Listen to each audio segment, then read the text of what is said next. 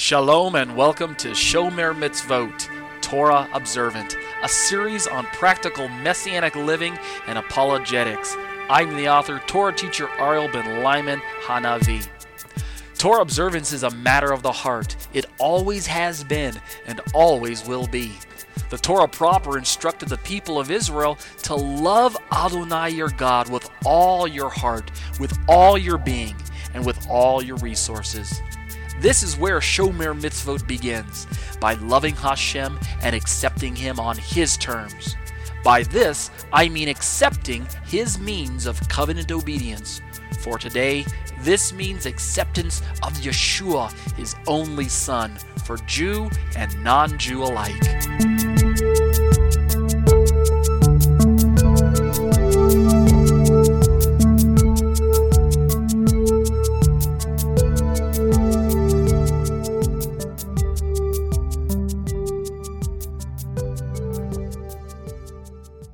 Shalom, shalom. You're listening to Live Internet Studies. My name is Ariel Ben Lyman Hanavi. This is episode number 120. Let's open with a word of prayer. Avinu, Malkeinu, our Father, our King. Thank you for bringing us through a joyous celebration of Hanukkah, in time when we can remind ourselves of the miracles that you performed for us as a people.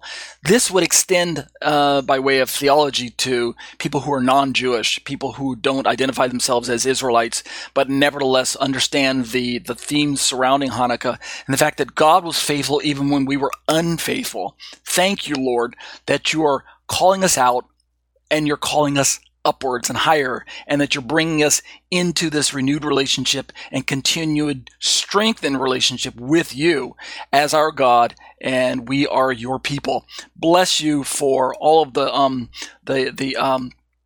provisions and the protection and the challenges that are presented to us as year after year we celebrate this joyous time of year around this time. Even though Hanukkah and Christmas are overlapping with one another often on the calendar, there are things that we can draw from either one of these holidays about the light coming into the world, the true light of Messiah being made relevant to us and being made present to us and being actualized.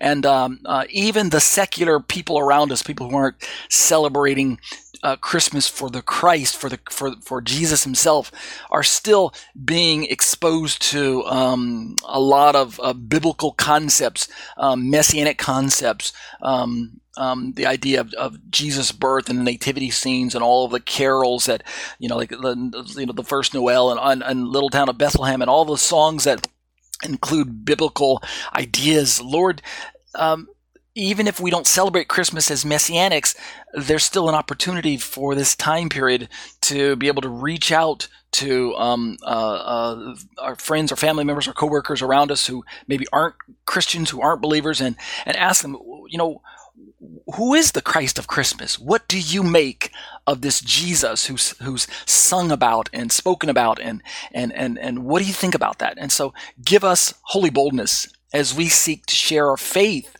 with those around us, even in the midst of the scary time that we live, the pandemic. Thank you, Lord, that there's been development with all of the vaccines and all of the research and things like that. We know that you're continuing to watch over us as families, as communities, and raising us up.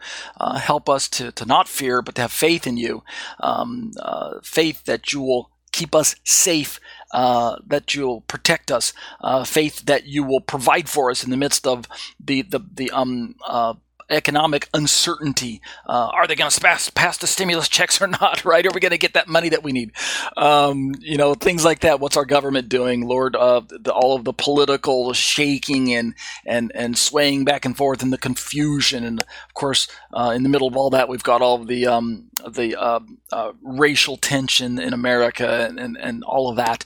Lord, these are troubling times, and now more than ever, we as individuals, people who name the name of God through the name of Yeshua, our Messiah, now more than ever, we have got to have a solid relationship with our Lord Yeshua. This means we've got to spend time with you on a daily basis. We've got to be pressing in, create quiet time, quality time. We've got to spend time reading the Word. We've got to allow your truths to penetrate our thoughts, to shape the way that we view the world around us. We've got to allow your precious Ruach HaKodesh, your Holy Spirit, to speak to us through the words, through the witness that's been left for us by Messiah Yeshua. And we've got to continue to turn away from sin and to turn into the Spirit and say yes to God and no to the flesh. Thank you, Lord, for all of these responsibilities. Continue to raise us up, protecting us and providing for us. And we'll be careful to give you the praise and glory, B'Shem Yeshua. Amen.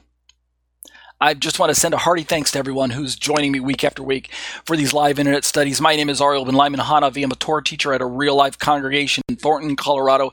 And we are actually meeting again, as I've learned, where you can join us in person and online. Go to our website at graftedin.com. Like you can see on my screen right now, I've got our website pulled up. And you can join us as well. Click on the contact link on our website, and you can learn about our location, address, phone numbers, maps, things like that. And you're welcome to come on out. We are continuing to practice the guidelines that our local authorities are instructing us to do. You know, the social distancing, the mask wearing, the hand washing and things, sanitizing and all that stuff. But sure, come on out and join us. If not, join us online. As you can see right now, I've got the Harvest website pulled up, and Pastor Mark has been going through a series on Hanukkah and the general themes of the war between light and darkness, and is in part 2 of that series, at least according to the video that's uploaded lately. And as I mentioned, I've got my own Torah teaching website at tetzetorah.com. That's spelled TETZE.com. Right now I'm on the live internet studies page. But you can see from the cluster of links right here on my screen that there are lots of resources available for you as well. And I invite you to come on out. I invite you to go online from the safety of wherever you are and avail yourself of all the resources that I make available for you. These are live internet studies. Let me just read some of the announcements real quick. As I mentioned, this is episode number 120. The meeting date for the recording is December 19th. That's 2020 USA date. And I had to add that on there because it occurred to me that people who live on my side of the world here in Korea, it's actually the 20th. Right now it's Sunday morning, but we meet Saturday nights for American time. So if you're actually able to tune in at live, really, when I'm doing the shows, it would be on a Sunday morning, and the date would be one day later if you're on my side of the world. So I thought I'd put that in there. We meet Saturday evenings from 7 p.m. to approximately 8 p.m. Central Standard Time, so set your clock against the CST and you'll be able to meet with us. And we're back to our normal schedule. We had a special Hanukkah show last week, but this week we're back to our regular 2 30-minute segments. First, segment 1, Romans 14 Unplugged, Feast and Fast and Food, Oh My. We're in part 38 tonight, and it'll be a lot of review for this show because we've got to kind of catch up. As adults, we need to figure out where are we going with a study that's kind of ongoing or never-ending type study. So there'll be a lot of review tonight, a lot of reading. Segment 2, we'll continue our Exploring the Shema discussions on the issues of Trinity study. Paper 2, Yahweh and Yeshua, part 55. This is also an ongoing or a study, like I said, a never-ending study. It feels like never-ending sometimes. It's ongoing because it's week after week, and you just take a little bit by little bit. We'll watch the 2 featured YouTube videos that I was going to watch last week, but I didn't get around to them, so we'll watch them this week. First one is 1 Peter 1:15-16, Be ye holy, for I am holy. These are some of the themes that surround Chanukah, which the word Chanukah is rooted in the word that is typically translated as dedicate or dedication or something like that. So, and it refers to the word actually does show up in the Bible where Solomon dedicated the temple. The temple dedication, and the same thing happened in Hanukkah. So that's what Hanukkah refers to as the dedication or rededication of the temple back to God. But the themes surrounding that are holiness and set-apartness and covenant loyalty and things like that. So we'll watch 2 videos. The second one is Leviticus 11:44 and 45. You shall be holy, for I am holy. As always, if you'd like to join us during the live classes, be a part of the live experience where we interact with one another, where we've got the exclusive after show chat where we open up the microphones and just share ideas back and forth, and you can get content that you're not going to find uploaded to YouTube or in iTunes Store or anything like that. Join us via Skype each week live from my computer to your computer. Get the group, the Skype app, and make yourself a Skype account. That's the easiest way. Both of those are free. Otherwise, you're definitely going to need this group link. And as I always mention, the best way to get it is to go to my website at tatesaytorah.com. And from any page, scroll to the very bottom of the website to that section that's black where it says Weekly Parashah Archives, and click on the little button that you see on my screen right now that with the little red arrow indicating that says email. That's my email. Send me an email at yeshua613@hotmail.com. Send me an email and tell me that you'd like to join the Skype class, and I'll send you the private group link, and that way you can join Skype that way. And as I mentioned, you don't really need a Skype account to join us. You don't even really need the Skype app if you're just using a desktop or a laptop. I think you only need you only need a Skype account and or a Skype installed. You only need those if you are joining via either a smartphone like your iPhone or Android phone or a tablet or an iPad or something that has a smartwatch. I don't know. And then it's always nice if you, while you're down there on that side of the part of my website, to take a look at that little yellow donate button. I'm in a position of my life right now where I can use financial help from those around me, friends, family members, and people who are in a position where they can share. If God is blessing you with a little bit more money, then feel free to share it with me. I know you probably got other things you could use the money for, but I'm just giving you an opportunity to be a blessing to me as a ministry. That's how I'm surviving right now. Donations from friends and family members and people who are helping to support me. And, Hashem only knows how long this period will last. Hopefully it'll be short because it's uncomfortable. But, usually I'm in a position where I'm just blessing others. Well, hey, I've got an abundance. I've got extra. I've got surplus. Let me share with others. And that's the way the Bible works. That's the way God's work works. Yeshua himself alluded to this idea that it's more blessed to give than it is to receive. So just follow in the steps of the footsteps of the Master and learn to be a giver. Learn to allow God's Spirit to motivate you to give and to pour through you and to bless you as you bless others who are in positions where they are in need, okay? All right, that's all I'll say on that matter. All right, let's jump into the liturgy real quick. Let's do this the right way I'm normally supposed to do it.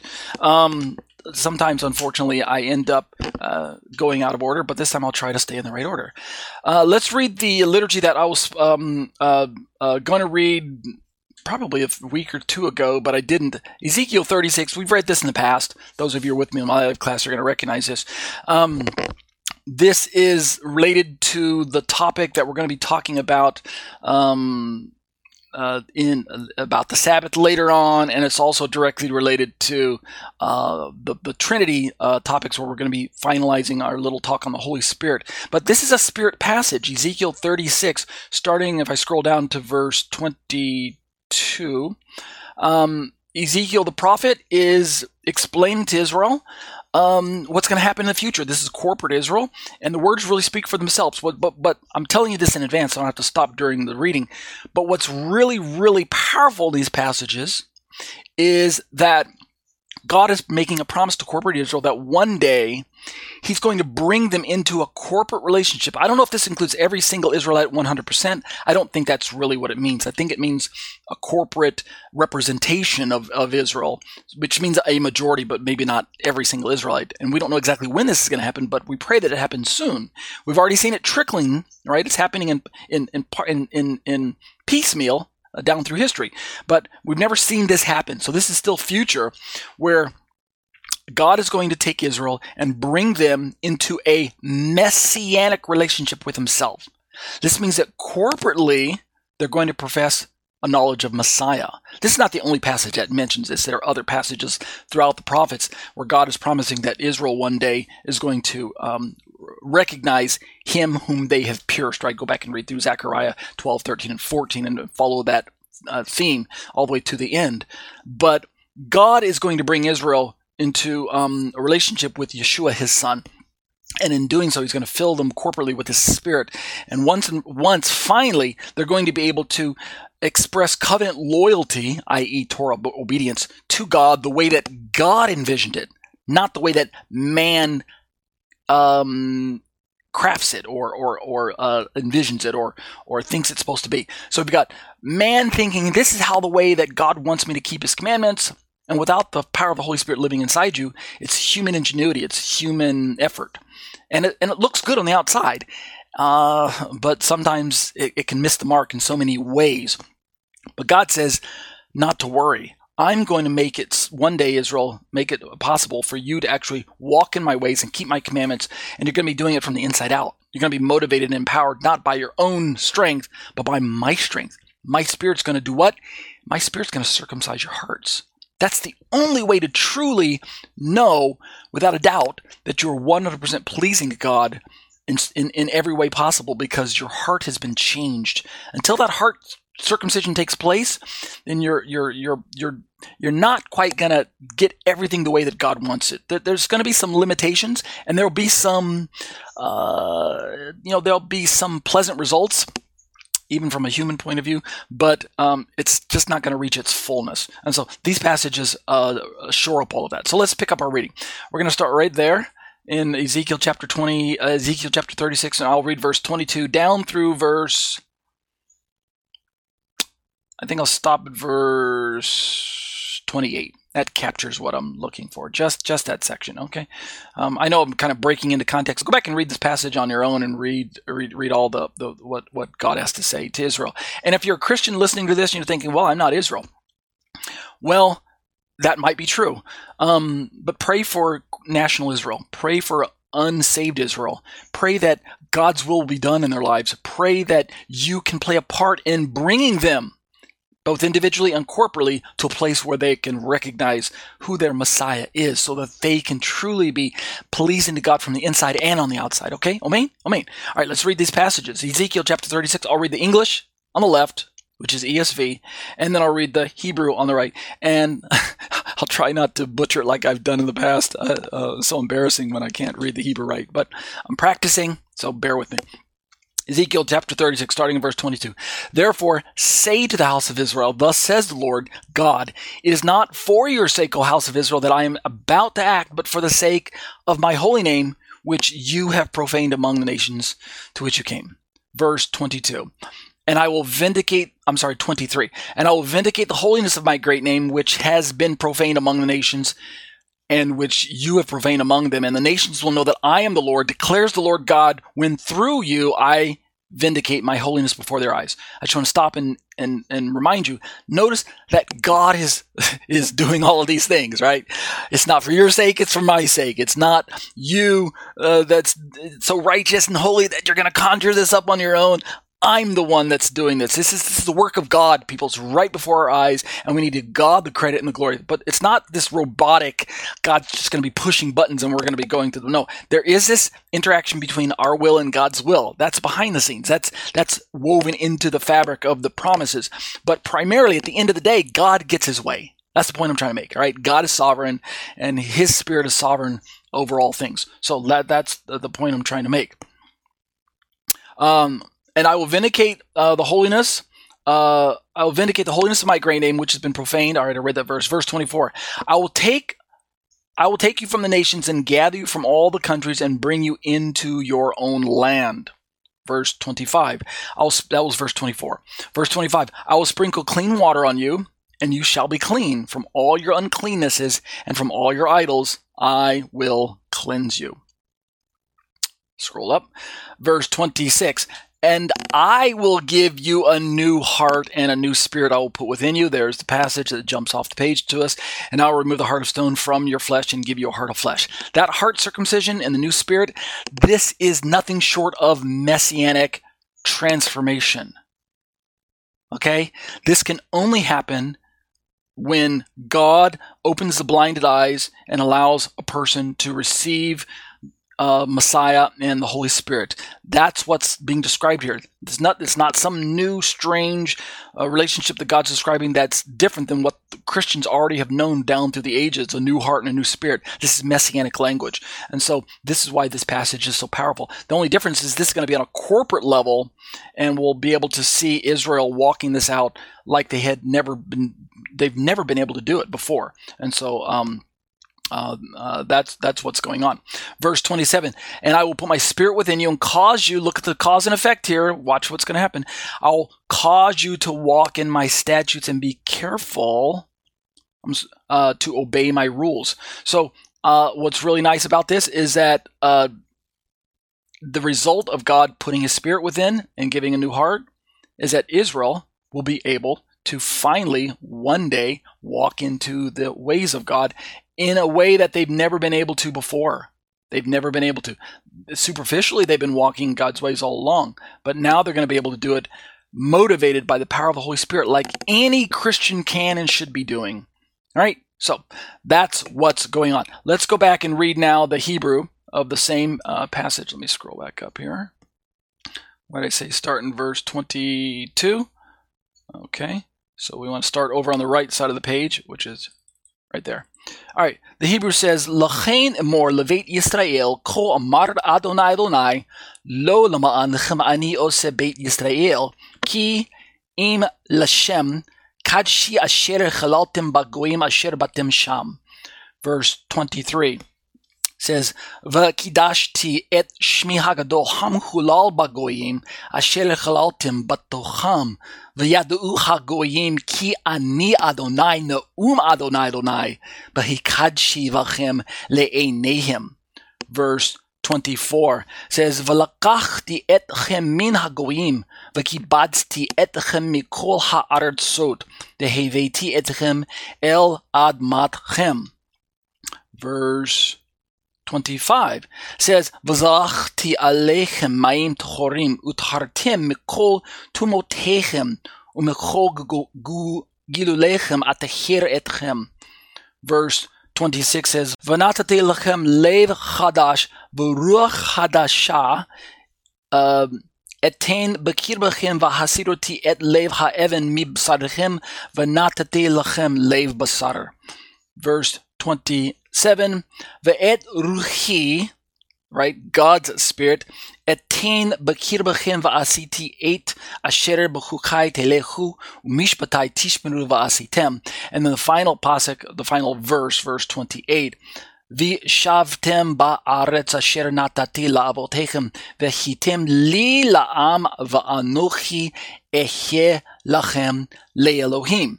So these are the promises. Go back and read them. I know if you don't identify as Israel, it's easy to kind of distance yourself and say, well, that's them. I'm me. I'm not Israel.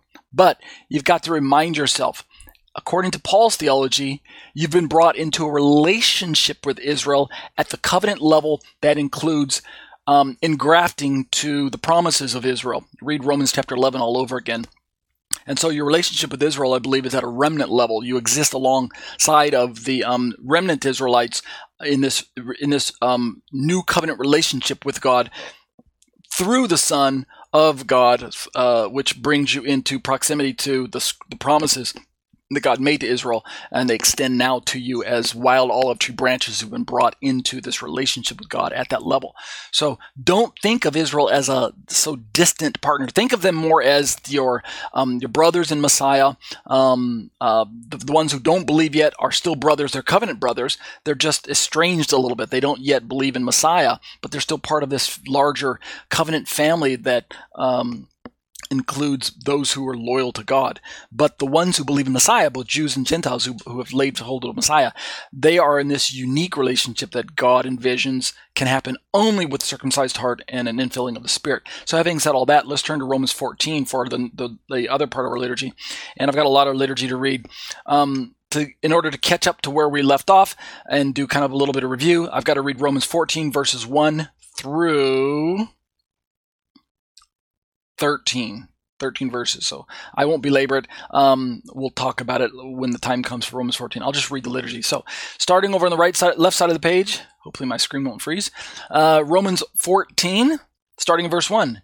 Paul says, as for the one who's weak in faith, welcome him, but not to quarrel over opinions. Verse 2, one person believes he made anything, while the weak person eats only vegetables. Verse 3, let not the one who eats despise the one who abstains, and let not the one who abstains pass judgment on the one who eats, for God has welcomed him. Verse 4, who are you to pass judgment on the servant of another? It is before his own master that he stands or falls, and he will be upheld, for the Lord is able to make him stand. Verse 5, one person esteems one day as better than another, while another esteems all days alike. Each one should be fully convinced in his own mind. Verse 6, the one who observes a day observes it in honor of the Lord. The one who eats in honor of the Lord, since he gives thanks to God, while the one who abstains in honor of the Lord and gives thanks to God. Verse 7, for none of us lives to himself, and none of us dies to himself. Verse 8, for if we live to the Lord, and if we die to the Lord. So then, whether we live or whether we die, we are the Lord's. Verse 9, for to this end Christ died and lived again, that he might be Lord both of the dead and of the living. Verse 10, why do you pass judgment on your brother? Or you, why do you despise your brother? For we will all stand before the judgment seat of God. Verse 11, for it is written, as I live, says the Lord, every knee shall bow to me and every tongue shall confess to God. Verse 12, so then each of us will give an account of himself to God. Verse 13, therefore let us not pass judgment on one another any longer, but rather decide never to put a stumbling block or a hindrance in the way of a brother. And so that's the passage what we're going to be looking at tonight in Romans. Let me just go back and read the Greek for you. Just bear with me. This will take a little bit longer since I'm reading so much, and I'll try not to stumble through the Greek. We're going to start right there. Okay? Verse 1 says, Tande astenunta te piste praslambaneste me eis diakrises dialogismon. Verse 2, Hos min pistue fagen panta hada astenon la canta estie. Verse 3, Ha estion ton me estianta me exuthenato ha de me estion ton estianta me crineto ha theos gar auton praselabato. Verse 4, Su tis e ha crinon alatrion oikatin to idio curio steke epipte stathesatai de dunate gar ha curios stasai auton. Verse 5, Hos min gar crine himeron par himeron hos de crine pasan himeron hekastos into idio noi pleophoresto. Verse 6, Ha phronon tain himeron curio phrone, kai ha me phronon tain himeron curio u phrone, ha estion curio estie euchariste gar totheo kai ha me estion curio uk estie kai euchariste totheo. Verse 7, Udes gar himon hiauto zeg kai udes hiauto apoth neske. Verse 8, Ian te gar zomen to curio zomen, Ian te apothneskomen to curio, apothneskamen Ian te un, zomen Ian te apothneskomen to curio esmen. Verse 9, Eis tuta gar Christos apethanen kai ezeisen hinakai necron kai zoton kuriuse. Verse 10, Su de ti crines ton adelphon su, e kai su ti exutenes ton adelphon su, pantes gar para ste samatha to bemati tu theu. And just by way of interest, this last phrase right here in the Greek, to bemati tu theu, the judgment seat of God, there's actually a variant in the Greek. In the majority text, this is actually to bemati tu Christu, the judgment seat of Christ, probably borrowed from a Corinthians passage that Paul's about. But the older texts, what translators recognize as the more authoritative, probably the original, is the judgment seat of God, and this is based on the fact that he talks about confessing to God in the next verse 11, and then giving of an account himself to God in verse 12. So it's likely that to bemati tu theou is probably the original reading, but we'll see how this bears relevance to the way we interpret the passage, particularly who are the brothers that we're going to be discussing in in this particular passage. So let's continue in the liturgy here. Verse 11 says, "Graptai garar zo ego legi kurias hati emoi kamfe pan ganu kai pasa glosa exalama gesetai to theo." Verse 12 says, "Ara un hekastas hemon peri hautu logon dose to theo." Verse 13, is that the last one I'm reading? Yeah. "Meketi un alelus krinomen ala tuta krinata malanto me tithenai praskamato adelpho e scandalan." And that will be the liturgy, and I think I did pretty good. I didn't stumble over, I think I only stumbled over only one word there, so I think I did pretty good. I'm patting myself on the back there. Alrighty, let's watch the short little videos real quick. 2 videos on being holy, and I won't say a lot more about them. Let's see what order I want to watch them in. I think the 1 Peter one comes first. Okay, you guys ready? Here we go.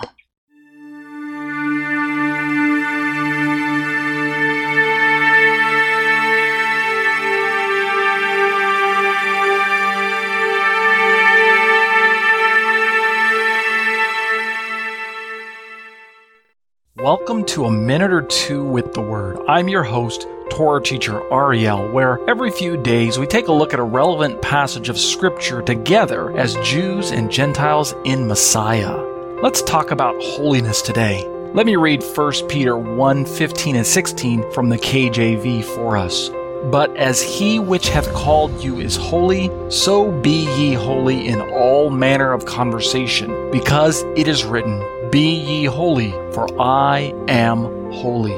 It has been stated that holiness is not metaphysical. Our concept of holiness does not define what is holy. Only the Holy One himself can fully define as well as embody holiness. To be sure, the phrase "I am Adonai," or its equivalent "I am Adonai your God," appears 16 times in Leviticus chapter 19 alone. Chapter 23 sees another 4 uses of these phrases. The lesson is obvious. Adonai alone defines holiness among men. Only he has the power and authority to set the standard of holiness, for he alone is the fullness of holiness, for he alone is Adonai. So, what happens when humanity meets holiness? Hashem is intimately interested in our redemption. Likewise, he's our deliverer from the unholy. That is why he masterfully planned for one man to become the perfect embodiment and display of his holiness. Only this man would be able to showcase the fullness of the holiness of God to such a degree that to look at this man was to look at God.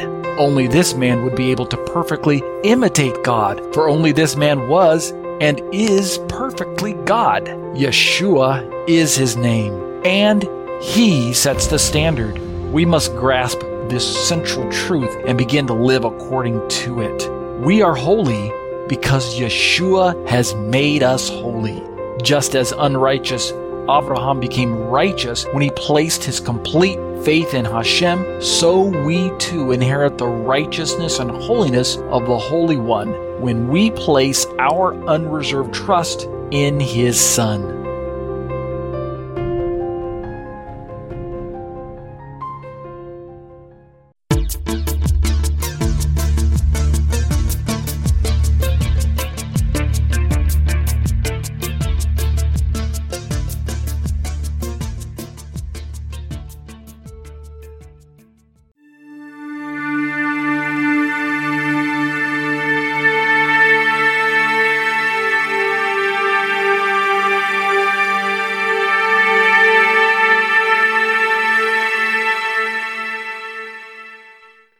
Welcome to A Minute or Two with the Word. I'm your host, Torah teacher Ariel, where every few days we take a look at a relevant passage of Scripture together as Jews and Gentiles in Messiah. In the previous video, I closed with this important scriptural truth. We are holy because Yeshua has made us holy. Just as unrighteous Abraham became righteous when he placed his complete faith in Hashem, so we too inherit the righteousness and holiness of the Holy One when we place our unreserved trust in His Son. Let us continue this holiness theme by talking about the duty of holiness. Let's talk about holiness as expressed, for instance, in our diet. Leviticus 11:44 and 45 reads, "For I am the Lord your God. Ye shall therefore sanctify yourselves, and ye shall be holy, for I am holy. Neither shall ye defile yourselves with any manner of creeping thing that creepeth upon the earth. For I am the Lord that bringeth you up out of the land of Egypt, to be your God. Ye shall therefore be holy, for I am holy." Once again, that's from the KJV. Surely these laws and rulings are meant for the people whom they are addressed, as they would find themselves wishing to approach Hashem. But are they meant for the rest of the nations as well? We affirm that the Torah was given to Israel, but could a non-native born person also join himself to Israel's God, Israel's people, and subsequently to Israel's Torah as a non-native born Israelite? To answer these questions head on, we need to come to this extremely important contextual conclusion first. The verses in examination today are covenant language reserved for those in covenant agreement with Hashem. One standard was to be established and agreed upon for all Israel, a standard she would be held accountable for to eventually share with the surrounding nation groups as well. Read Deuteronomy 4:1 through 14. Since all men share the same Creator, we can therefore conclude that these distinctions of holy and unholy are applicable for those of the surrounding nations who are in covenant with God, as well as for Jewish Israel who is in covenant with God. Our God is exclusive. Our God is consistent.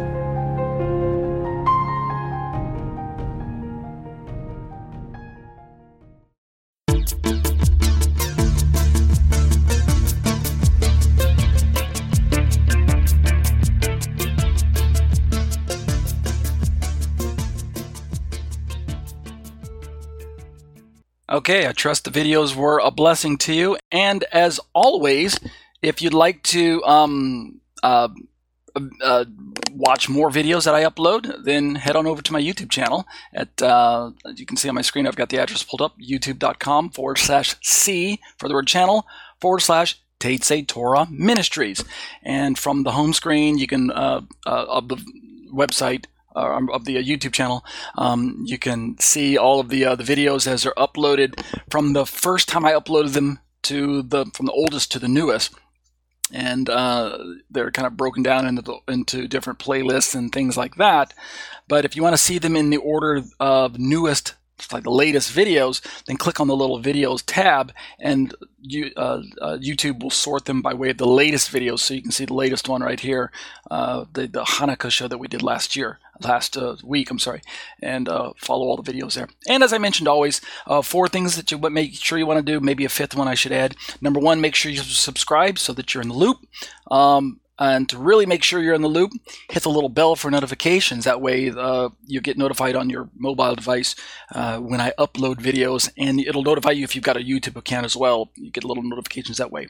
The third thing you want to make sure you're doing is hitting the little thumbs up, because I know you're going to like my videos, right? I mean, my content is so unique. It's the best thing since sliced bread. No, seriously. Hit the thumbs up if you like my videos. If you don't like them, hit the thumbs down. I'm fine with that as well.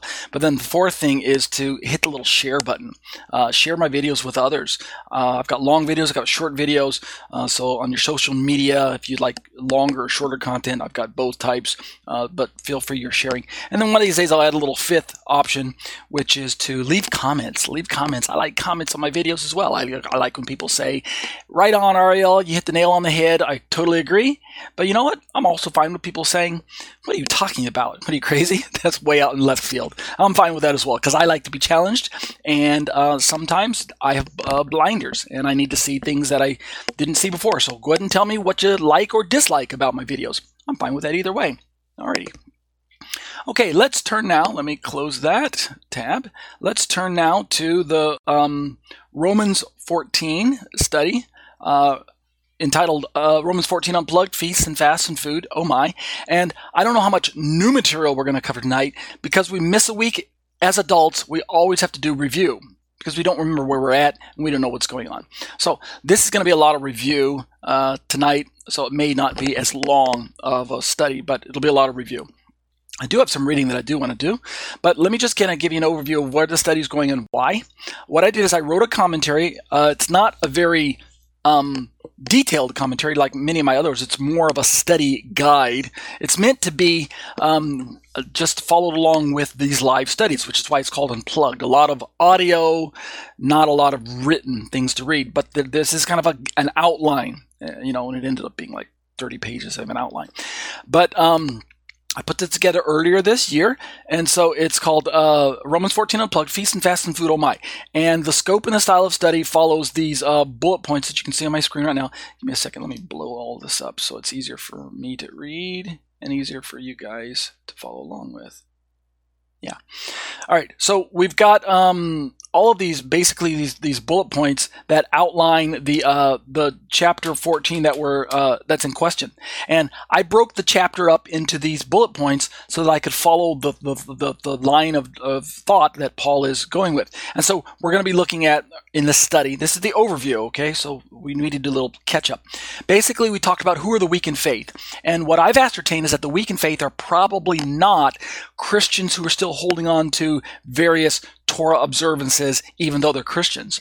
This definition of the weak in faith as Christians who are weak because they keep Torah is the traditional, popular, standard, and basically the widely accepted position among most Christian evangelicals, Protestants, Catholics alike.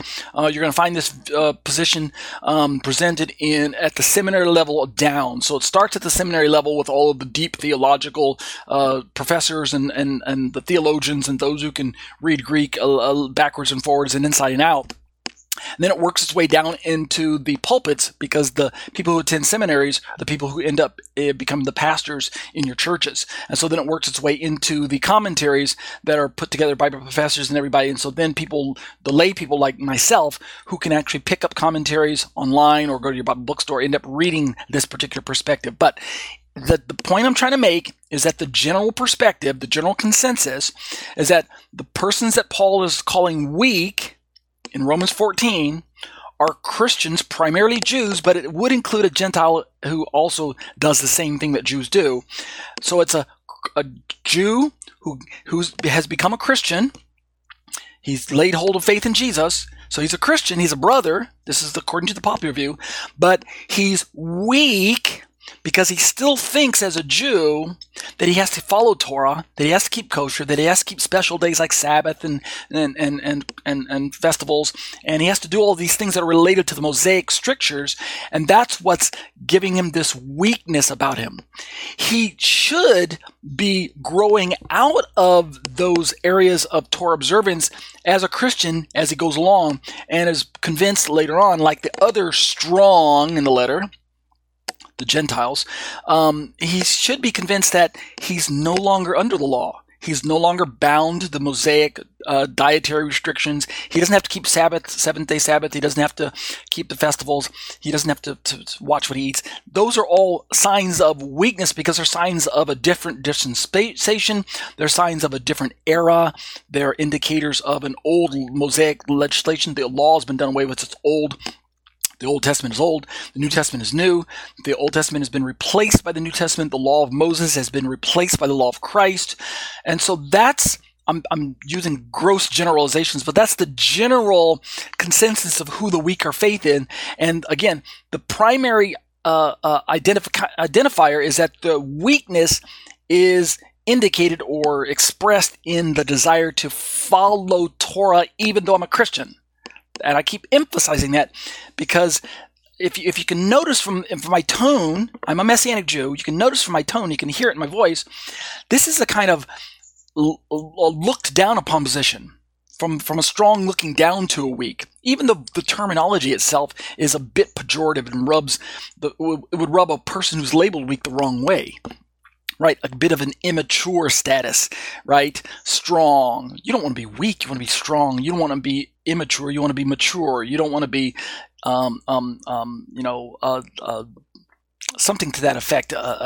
So that's the position that's arrived at by standard Christian exegesis. I'm challenging all of that in this particular study for various numerous reasons, historical reasons, theological reasons, personal reasons, things like that. But I've come to the stronger opinion, pun intended, that the weak in faith are actually not weak because they keep Torah. The weakness is actually the same stumbling Israelites that Paul already described in Romans chapters 9 through 11. Indeed, the weak are those community members in Paul's purview and within his perspective that have been members of the Israelite community for years, right? They're good standing Israelites. They have a faith in God. They express a loyalty to Torah, right? They're just generally good people. They're part of the faith community that Paul came from before he was a quote-unquote Christian, right? But when he was just a standard Jew, he knew these people as his brother Israelites. But their weakness is an indication of their yet undecidedness when it comes to Jesus being Messiah. They're not hostile to the idea of Jesus being Christ, being Messiah, that they read about in the scriptures. They have a messianic hope and a messianic expectation. They're open to the idea. They're willing to listen to Messianic Jews talk about Jesus as Messiah, and they're willing to listen to Gentiles who have also accepted Jesus as Christ, as Lord and Savior. They become saved. So we're talking about unsaved Jews or unchristian Jews or non-Christian Jews. This is the weak in faith, I believe, that Paul is referring to in this letter. This means they're not in a position where they're less favored by God per se, and they're certainly not in a position where they're looked down upon just because they're still keeping Torah. So it's not a pejorative position. It's just a position laterally where they're undecided, which means next day or next week or next month or next year, they could join the lot of the strong by accepting Yeshua as Messiah. So we as the strong need to continue to witness to them and to try and reach them for Messiah. And at the same time, understand that their continued faith in God is good. That's a good place to start from. And their continued loyalty to Torah is the right response to God's commandments, the right response to what God is asking of them as covenant members. So what I'm asking us to do is to broaden our understanding of the communities that existed in Paul's day, particularly how it impacted the readers of Paul's day. Now, can we make a direct one-to-one correlation to today's unbelieving Jews? I'm not exactly sure we could do that. That's not what I'm trying to do anyway, really, per se. I'm trying to get a handle on what the text has to say. We can draw some practical application later on down the road, but first we have to get a handle on what went to Paul. So that was the biggest hurdle that we have to overcome as we're going through this particular study. Then we talked about what's the contrast between anything and vegetables, the next few set of verses, and we've come to the agreement that it's probably not best to think that Paul is contrasting a kosher diet with a non-kosher diet. Right? Some people can eat anything like shrimp and ham and lobster and pork and any other, dog, cockroach, whatever you want to put in your mouth, versus other people, probably the Jews, those Jews again, those weak Jews, right? They're always the troublemakers. No, seriously, I'm picking on terminology that we've heard over and over again. But we got to be careful the way we talk. But some people are only eating vegetables because they think that, hey, the Mosaic law is still in force. But it's probably not the contrast that Paul's trying to draw in this particular part of his letter. Instead, he's probably trying to draw a contrast between a kosher diet where you can eat what's allowable on the diet, meat that's not been sacrificed to idols and meat that is permissible but from God's standard, versus taking a strictly vegetarian perspective but you're still kosher. So it's two levels of kosher is really what we're contrasting, not a non-kosher versus a kosher. Again, to say it's a non-kosher versus a kosher is probably anachronistic. It's reading back into Paul something that probably didn't exist. However, saying that this would be food offered to idols versus non-idolatrous food, that's entirely within the scope of what Paul would have been discussing in this particular letter as well. So we could factor that into it as well. The third bullet point: are Christians free to worship God any day of the week? We talked about this. About it's probably not a discussion of Sabbath keeping versus Sunday keeping. That again would be out of place and time, anachronistic, or reading back into the text something that probably didn't exist historically yet. The Sabbath versus Sunday debates probably didn't come along until 200s, 300s, 400s, and then finally kind of solidified in the late 4th and early 5th centuries, where the established Gentilized Christian church came down with rulings that said it's forbidden to keep Seventh-day Sabbath, blah, blah, blah, blah, blah. But this letter by Paul was written in the early, maybe the early to mid 60s of his day. So it's much too early to read a Sabbath versus Sunday debate into this part of his text.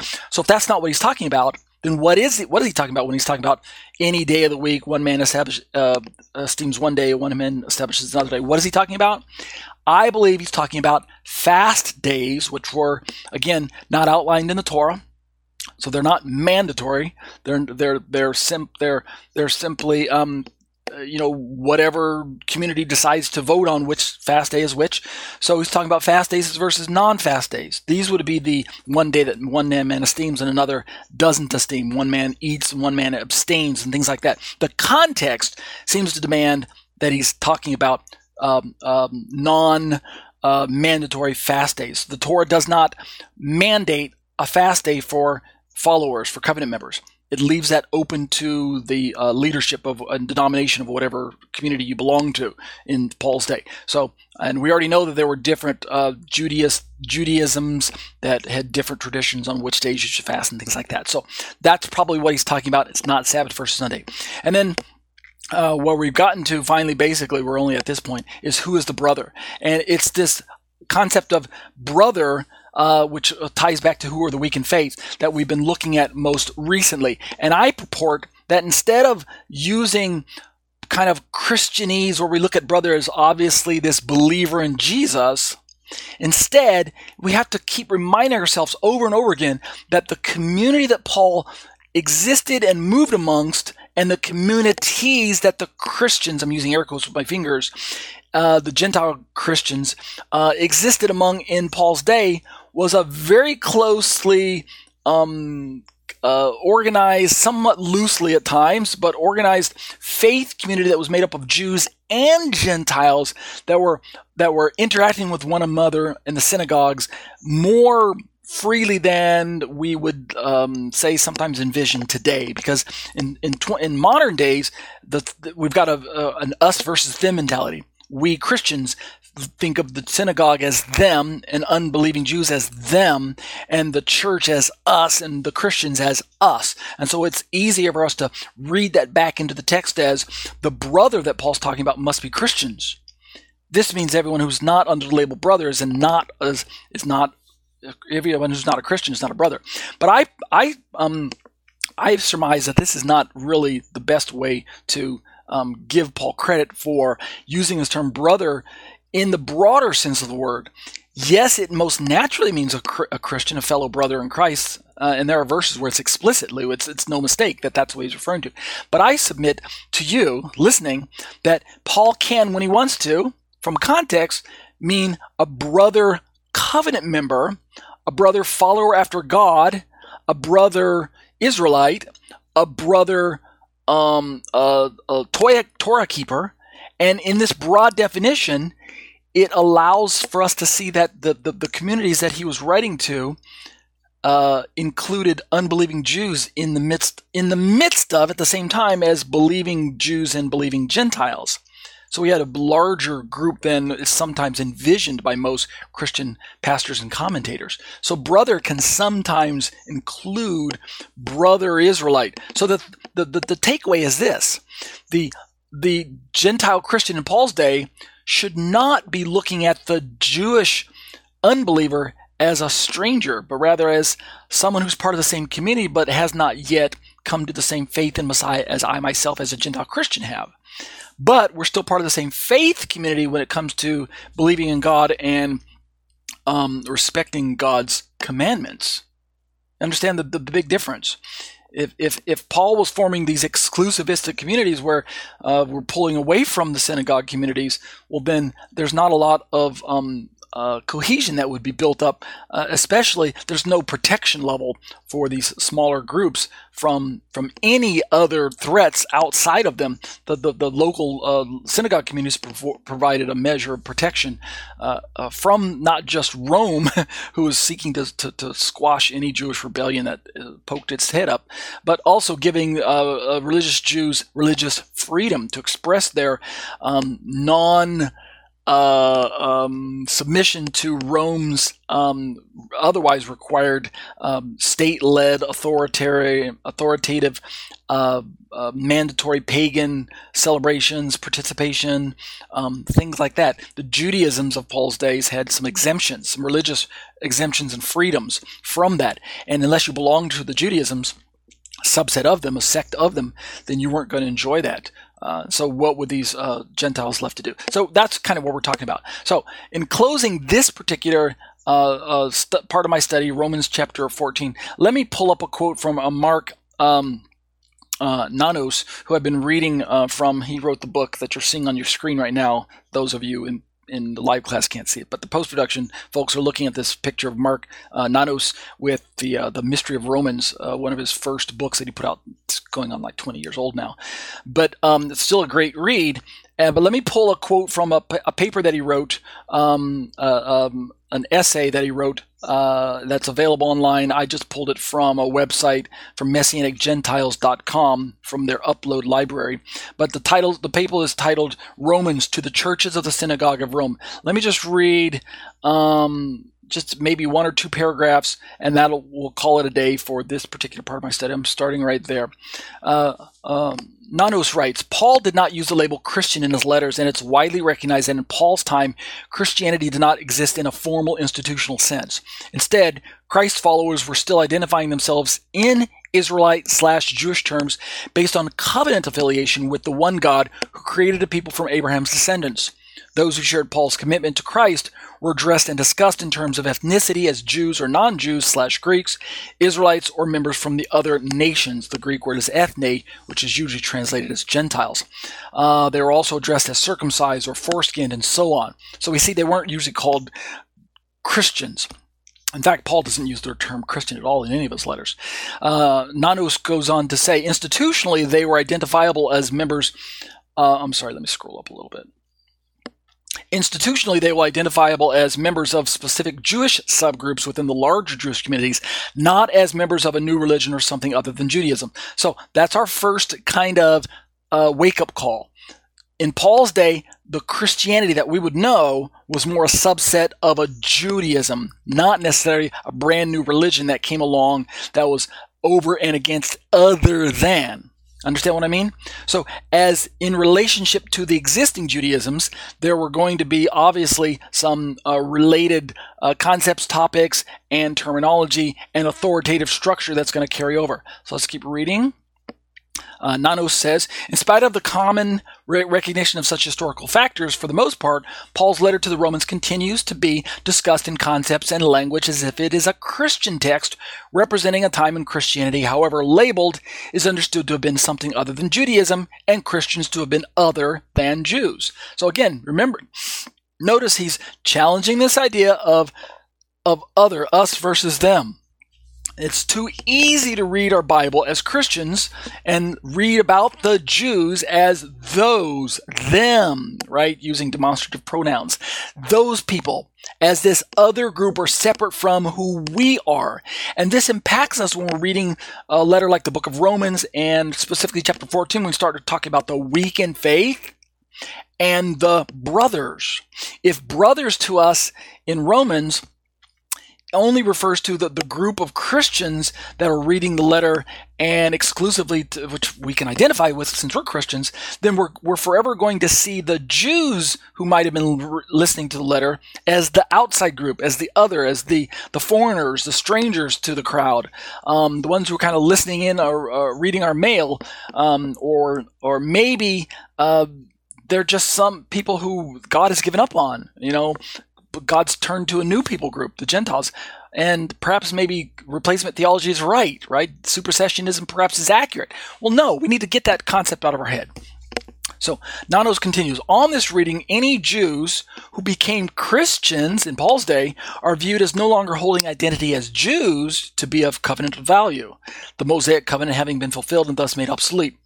Right? So if that's the case, then Jews who become believers in Jesus leave Judaism, they leave the Torah behind, and they adopt a law-free gospel lifestyle as a Christian, and that's that. And that kind of feels comfortable for us speaking in modern terminology, but in Paul's day, that just simply wouldn't work.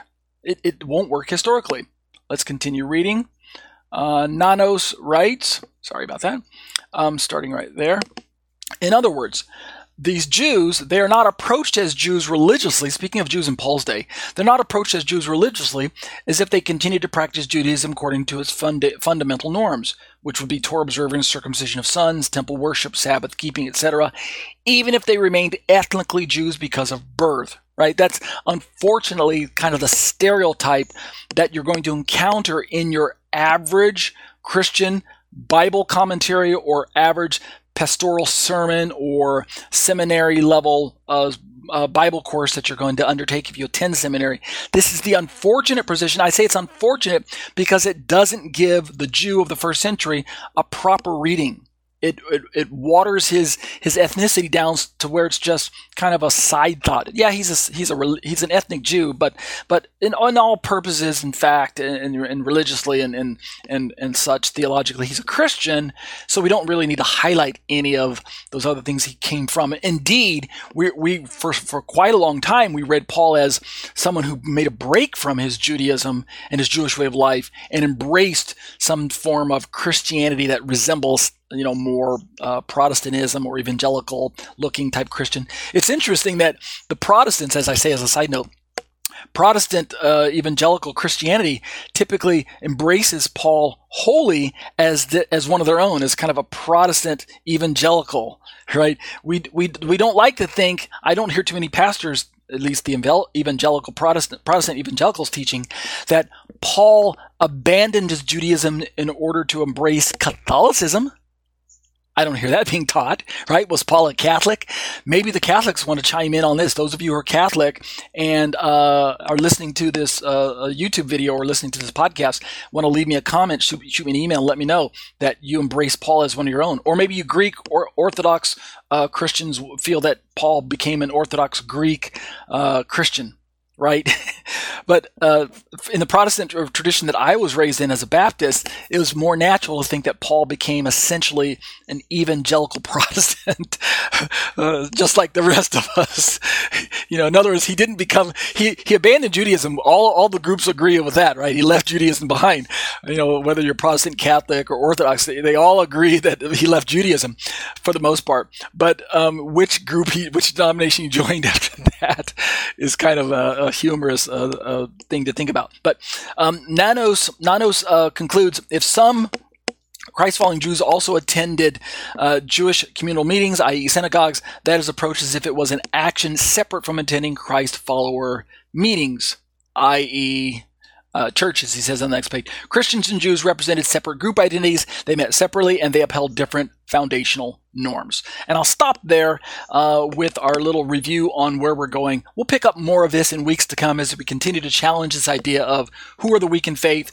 Were they Christians who are still holding on to the law, or were they instead the stumbling Jews that Paul referenced in Romans chapter 11, people who the Gentile Christians need to stay connected with to the degree that they can continue to witness to them and share the love of Messiah with them through their lifestyle rather than kind of push them out the door as this other group that, oh well. And we certainly don't need to be looking down our nose judgmentally on the fact that they're still keeping Torah, whether they're believing Jews or not. Whether they were Messianic Jews or non-Messianic Jews, their Torah keeping should not be viewed as a sign of weakness. And we're going to keep challenging that position as we work our way down through this particular commentary and see how it bears relevance for our mainstream church theology today and our Messianic Jewish groups today. Okay?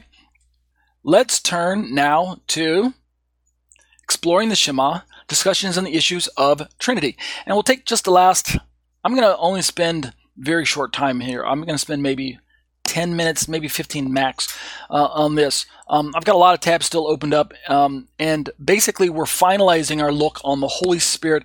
We were working our way through. Let me drop down to the very bottom of the page and see this little table that we've been working from. We've got a chart put together by Carm here, and we were working our way 2 weeks ago before we took a break for Hanukkah. We're working our way through this column, this table on the Holy Spirit, using Acts chapter 5, verse 3 to 4, where Peter calls the Holy Spirit God there. The Holy Spirit is called God by Peter because he says if you're lied to the Holy Spirit, then you've lied to God. But we also notice as we read further down to that passage that Peter also says that why are you continuing to challenge the Spirit of God? So it can be really rightly argued that the Holy Spirit is the Spirit of God. They are the one and the same being. But what we're trying to ascertain is whether or not they're different persons, the Holy Spirit being a different person than the Spirit of God, who himself is also a spirit. Or is it just God's very Spirit? And so that's what we've been looking at. What I challenged us with a few weeks back, as I kind of leaped through a bunch of commentaries and passages. Let me just kind of show you some of them. All right, what I've kind of challenged us with is the idea that if you take the position that the Spirit of God and passages that mention the Holy Spirit is simply a reference to God's very own Spirit itself, then you're going to likely hold to a view that's more Unitarian in view, meaning you're not going to describe God in terms of personhood. You're likely going to take a position that there's only one God, one being known as God, and passages that talk about the Holy Spirit are simply referencing God's very Spirit. Thus, it's not a person that's being described, it's an attribute or thing of God that's really being described. And thus, it's a part of God that's inseparable from him. Or maybe you think it is separable from him, but nevertheless, it's still his own Spirit. It's not a separate person. But those of us who are Orthodox Trinitarians hold the idea that the Spirit of God is a separate person that's being described in those passages. The challenge, however, is that as we look at certain passages, what we find is that, number one, we find usages of personal pronouns. Yeshua himself describes the Holy Spirit using personal pronouns like him. And we can see this on my screen now in John 14:17. The Spirit of truth whom the world is not able to receive because it does not see him. And the Greek word is auta. We find that if we look up these particular Greek terms, sometimes they can be translated as it, and sometimes they can be translated using masculine. But often, it's simply a feature of Greek grammar, because Greek has gender when it comes to grammar. So it's got a grammatical gender to it. Certain words are formed in masculine, some are formed in feminine, and some are neuter. We don't have this I don't think this is in English. I'm pretty sure it isn't. But it's in many other languages. Hebrew has it as well.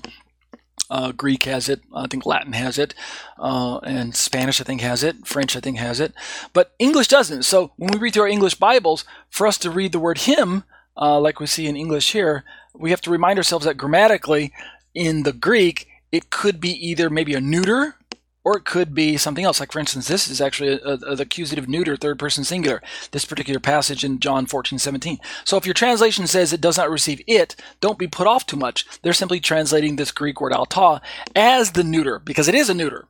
But just like John, the same passage in the Jehovah's Witnesses. Right here it says the world cannot receive because it neither sees it nor knows it. Right? And they're speaking of the Spirit. But when we come to other passages like John 15:26, Yeshua talks about the helper, the parakletos, which we are familiar with from sermons. Our pastor will say the paraclete. And this phrase parakletos is a nominative masculine singular Greek word. So the Greek grammar is in the masculine. So that when Yeshua talks about him, the ekenos down here, the personal pronoun or the demonstrative pronoun, the English translators are right to use the word he because it's the nominative masculine singular. And we can see this by the case ending there at the very end, the os, ekenos, which means, grammatically speaking, it's accurate to use the masculine. He will bear witness concerning me.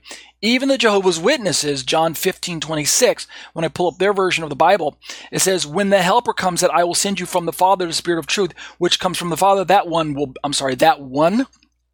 bear witness about me.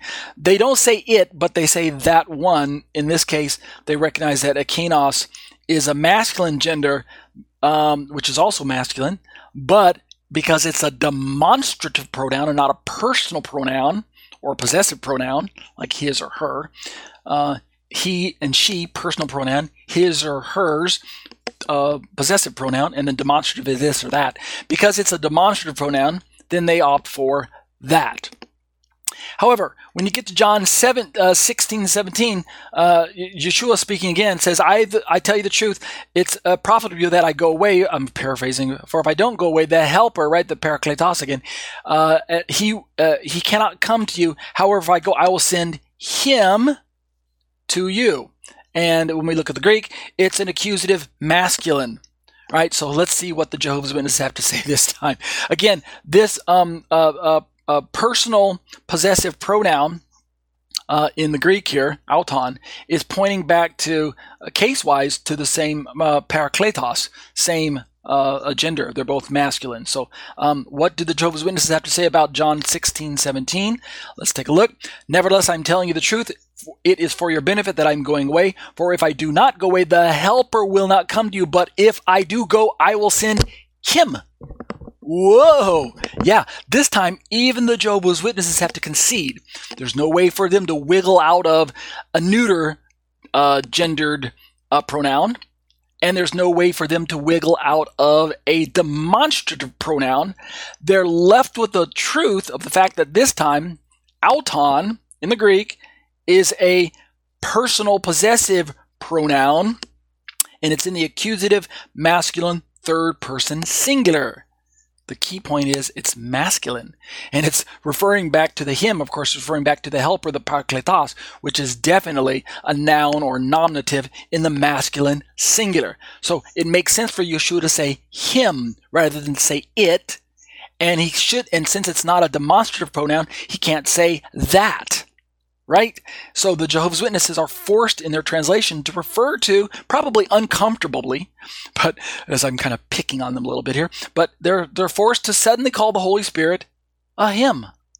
Yeah.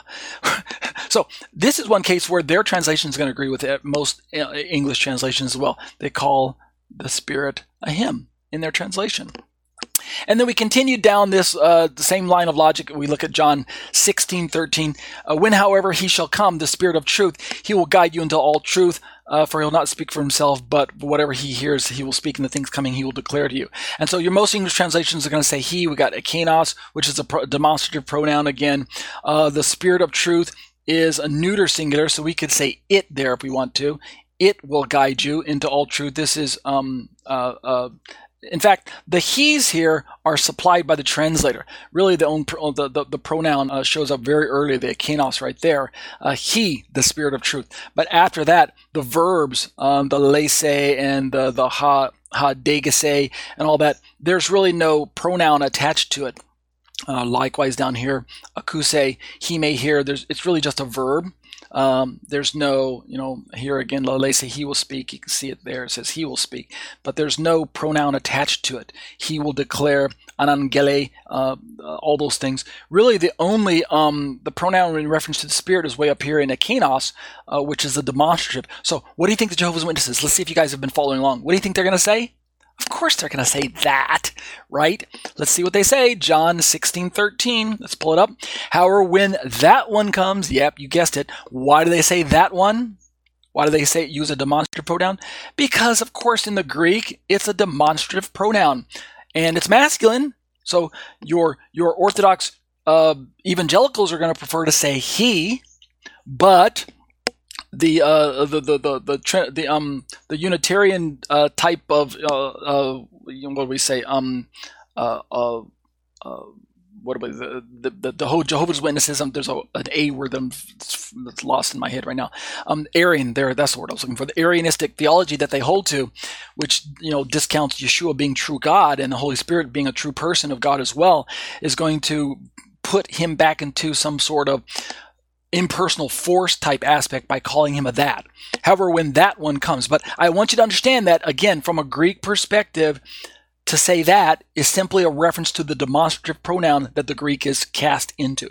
So I don't come down too hard on their translation, but I do come down pretty hard on their theology.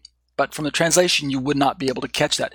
However, this is one of those verses where it's a little bit ambiguous, because they say, when that one comes, the Spirit of truth, he will guide you into all truth.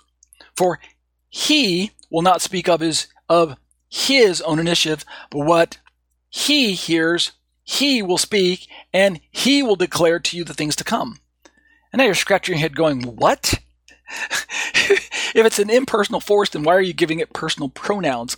Especially in this case, where, as I mentioned, the Greek, there's no pronoun here. It's a verb in the future indicative active third person singular, but there's not really a pronoun attached to it unless it's referring back to this particular pronoun, which it likely is in case.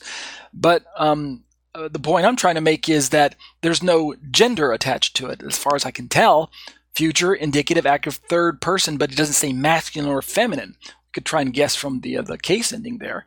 But the point I'm trying to make is it's funny that the Jehovah's Witnesses actually do that through the translation. So those are some of the things that are going to draw a lot of attention when we're looking at these passages. We'll continue to look at this Holy Spirit aspect more as we go, but next week we're going to continue working our way down through the table. I'm just telling you where we're going. Next week we'll swing all the way back over again to the beginning, to this particular table right here, this part of the table, this I keep forgetting, this is a row, this row header.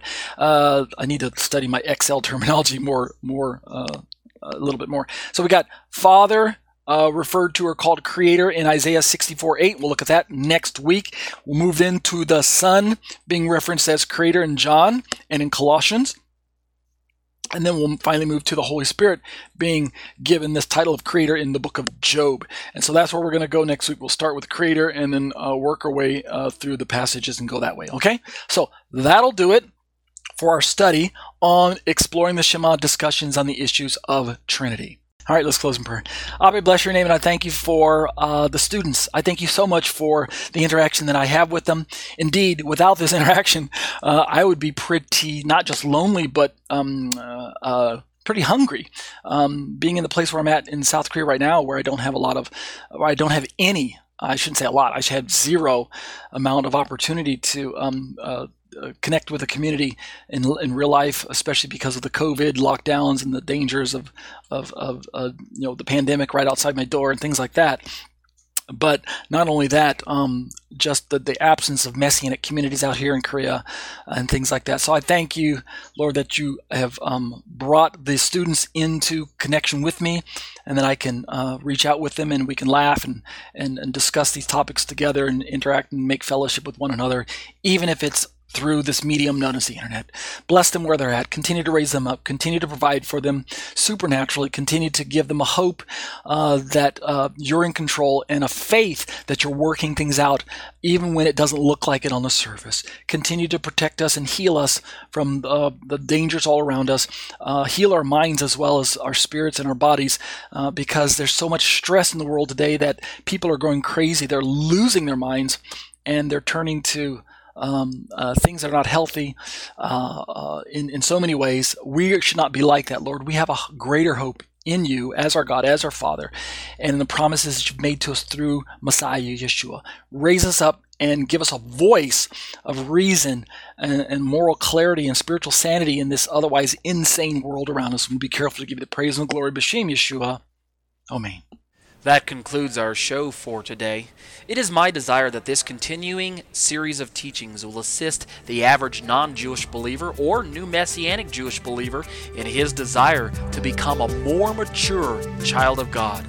And now, O Israel, what does the Lord your God ask of you but to fear the Lord your God, to walk in all his ways, to love him, to serve the Lord your God with all your heart and with all your soul, and to observe the Lord's commands and decrees that I am giving you today for your own good.